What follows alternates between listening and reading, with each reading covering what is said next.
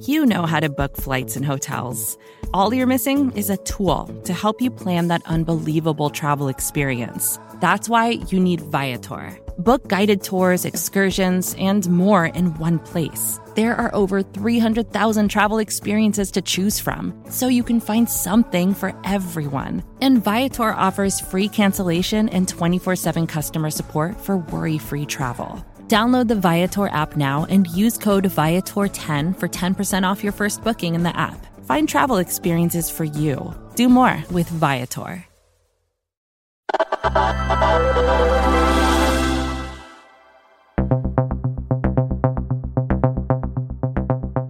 This summer, Blue Origin and Virgin Galactic made history by becoming the first two private companies to launch tourists into space. And their owners, Jeff Bezos and Richard Branson respectively, went along for the ride. Now, although he stayed on Earth, Elon Musk has one-upped his fellow billionaires. His company, SpaceX, sent the first all-civilian crew into orbit. This crew will orbit the Earth for 3 days before splashing down in the Atlantic Ocean, and this will mark the first ever all-civilian mission, meaning that no one on board has a day job as an astronaut. Over the course of their 3-day journey, the Inspiration4 crew will be conducting a wide range of experiments to determine how regular people like you and me respond in a microgravity environment.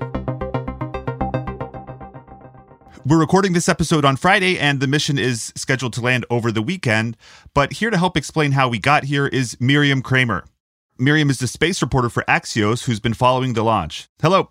Hi, thanks for having me. And of course, this is a private launch, and with that comes plenty of promotional content and branding opportunities. From a Netflix special to an official beer sponsorship, this SpaceX mission is turning out to be a stellar example of American capitalism. Recode's Rebecca Heilweil is also with us today to tell us about the economic implications of these recent corporate endeavors into space. Hey, Rebecca. Hey. So, Miriam, can you give us a brief overview of the Inspiration4 mission? How does it compare to the Blue Origin and Virgin Galactic missions? So the main thing to know that separates Inspiration4 from these other missions is basically that they're in orbit. So it's an orbital mission, unlike Virgin Galactic and Blue Origin, which sort of did these like quick hops. So, they flew these capsules, 100 kilometers up, and then they came straight back down. But Inspiration4 is, going to be in orbit for 3 days, which is a whole level of difficulty and complication that Blue Origin and Virgin Galactic didn't really have to contend with. And could you tell us a bit about who's on board? Who are these 4 inspirational civilians? So the whole mission was sort of the brainchild of this guy named Jared Isaacman. He's a billionaire who made his money through a payments company. And he actually has always been sort of a risk taker. He likes to fly fighter jets and that kind of thing. I grew up with a pretty independent, lifestyle. If I wanted to get something done, I was going to do it myself. He's the commander of the mission, and he had a hand in picking the other 3 folks going along. So he could have picked sort of his buddies or family pals, whoever, to go with him. But instead, he decided to do it in this really sort of interesting way. One person, Chris Szymborski, is a father of 2. He works at Lockheed Martin. I've always been someone who loves space and rockets and science, but I never thought that I'd actually have a chance to go to space. Chris Szymborski was chosen via a raffle, so it was like picking a name out of the hat, very Willy Wonka. You have Sian Proctor, who is serving as the first Black female pilot of a spacecraft. I was born in March of 1970, and I was born on Guam. And the reason why we were on Guam is because my dad was working at the NASA tracking station during the Apollo missions. And she actually wanted to be a NASA astronaut, but didn't make the cut when she had applied. And she was picked through this Shark Tank style competition for entrepreneurs. She's a poet and an artist. And then Haley Arsenault was actually picked by her employer, St. Jude. Getting to interact with these kids and getting to show them what their life can look like after cancer, it's introduced me to the best people. So she works at St. Jude now, and she was treated for childhood cancer at St. Jude as a kid. So it's this very kind of hodgepodge, interesting crew of strangers who are now very close. Is it fair to say that Isaacman pretty much bought the mission and then turns it into this big event?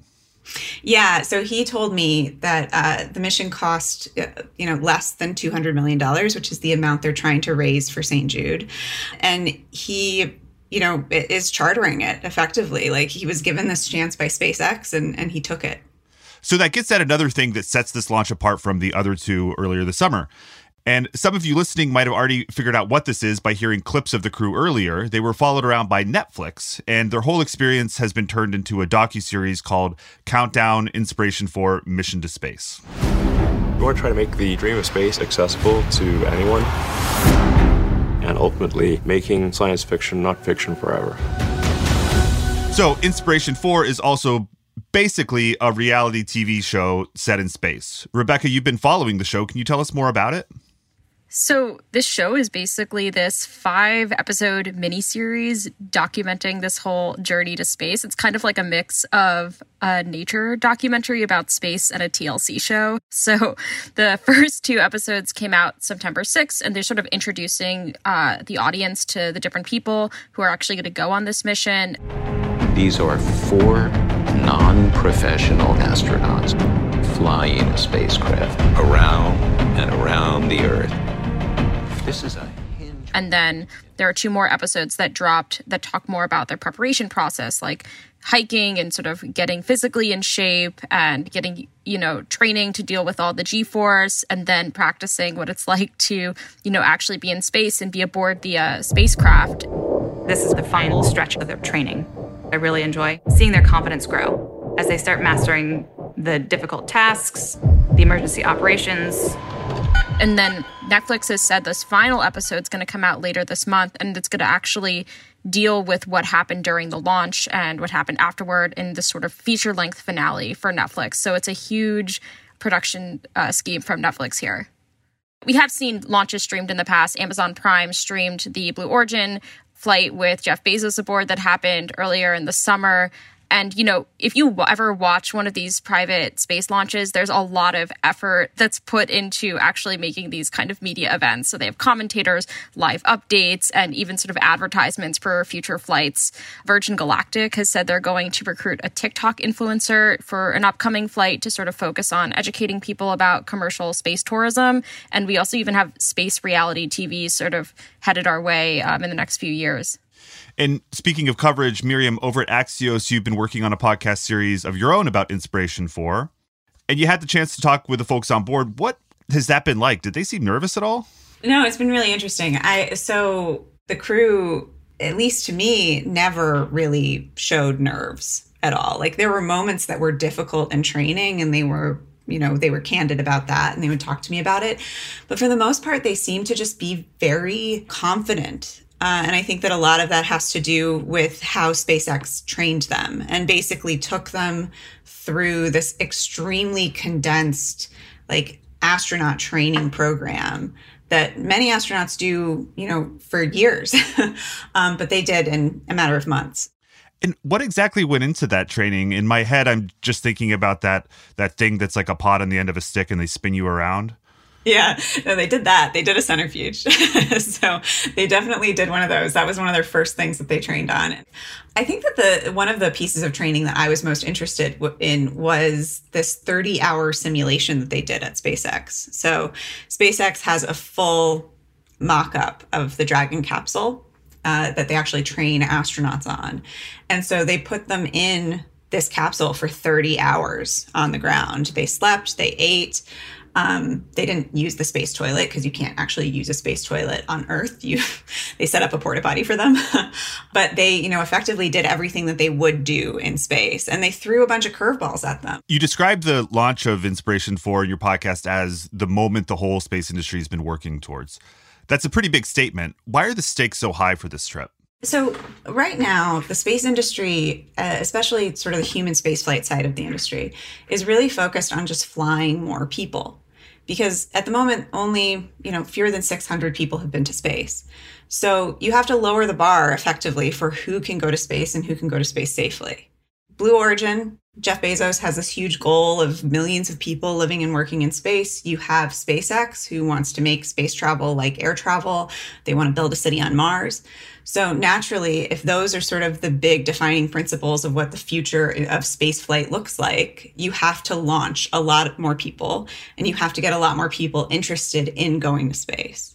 So this is sort of the first real proof of concept that can happen. And it doesn't mean that this is like the moment that we all get to go to space. Like, I don't even know that in our generation or our kids' generation it's going to happen.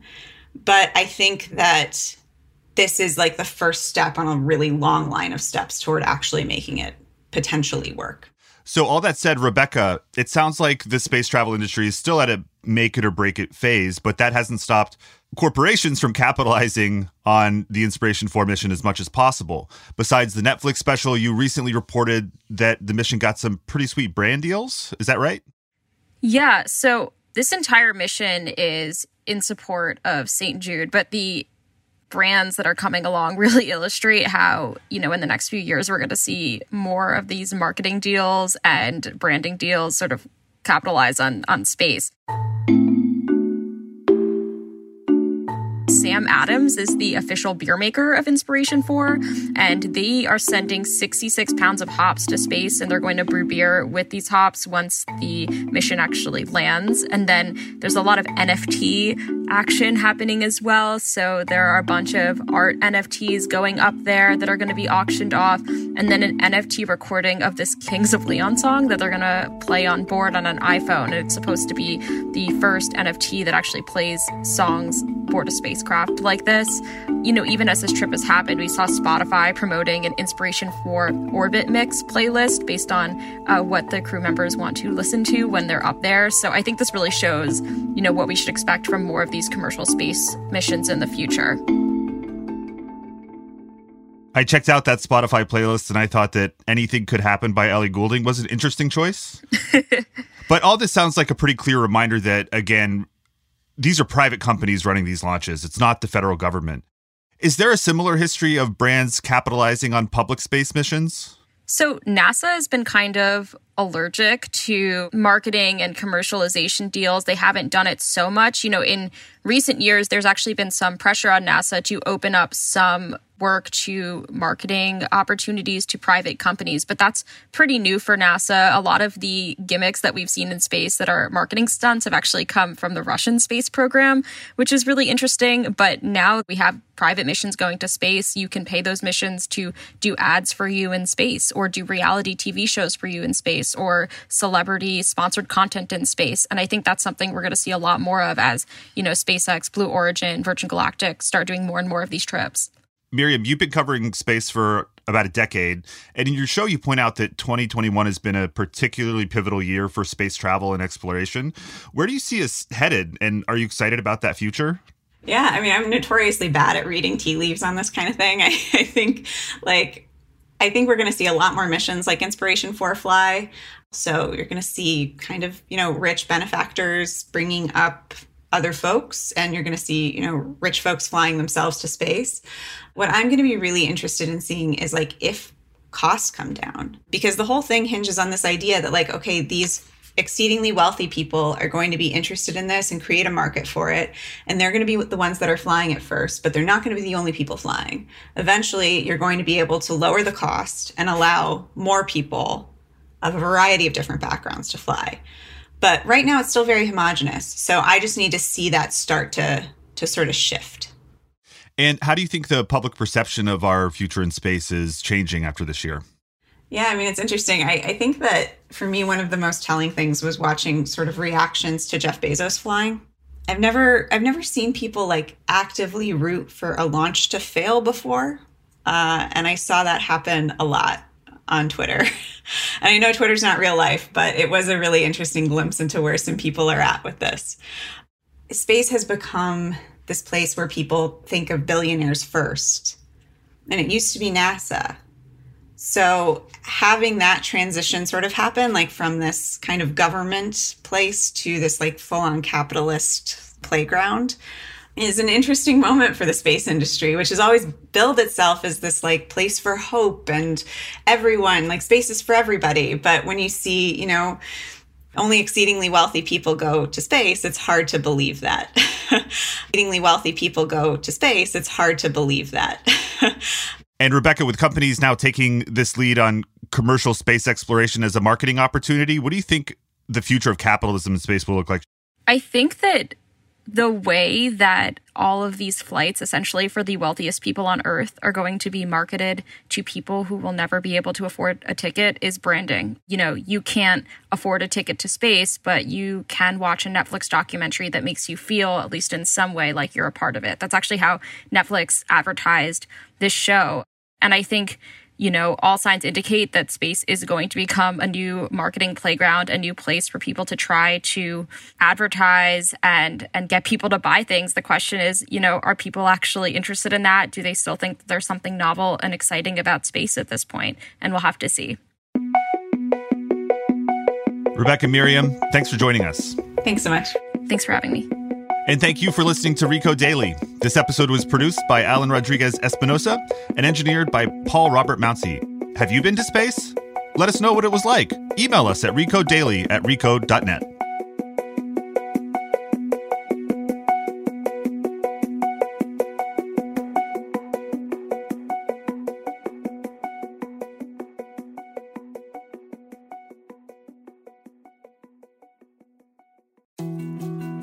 More to-dos, less time, and an infinite number of tools to keep track of.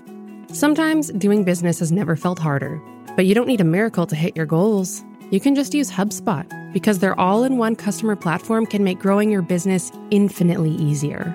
Imagine this: high-quality leads, fast closing deals, wildly happy customers, and more benchmark-breaking quarters. It's not a miracle, it's HubSpot. Visit HubSpot.com to get started today.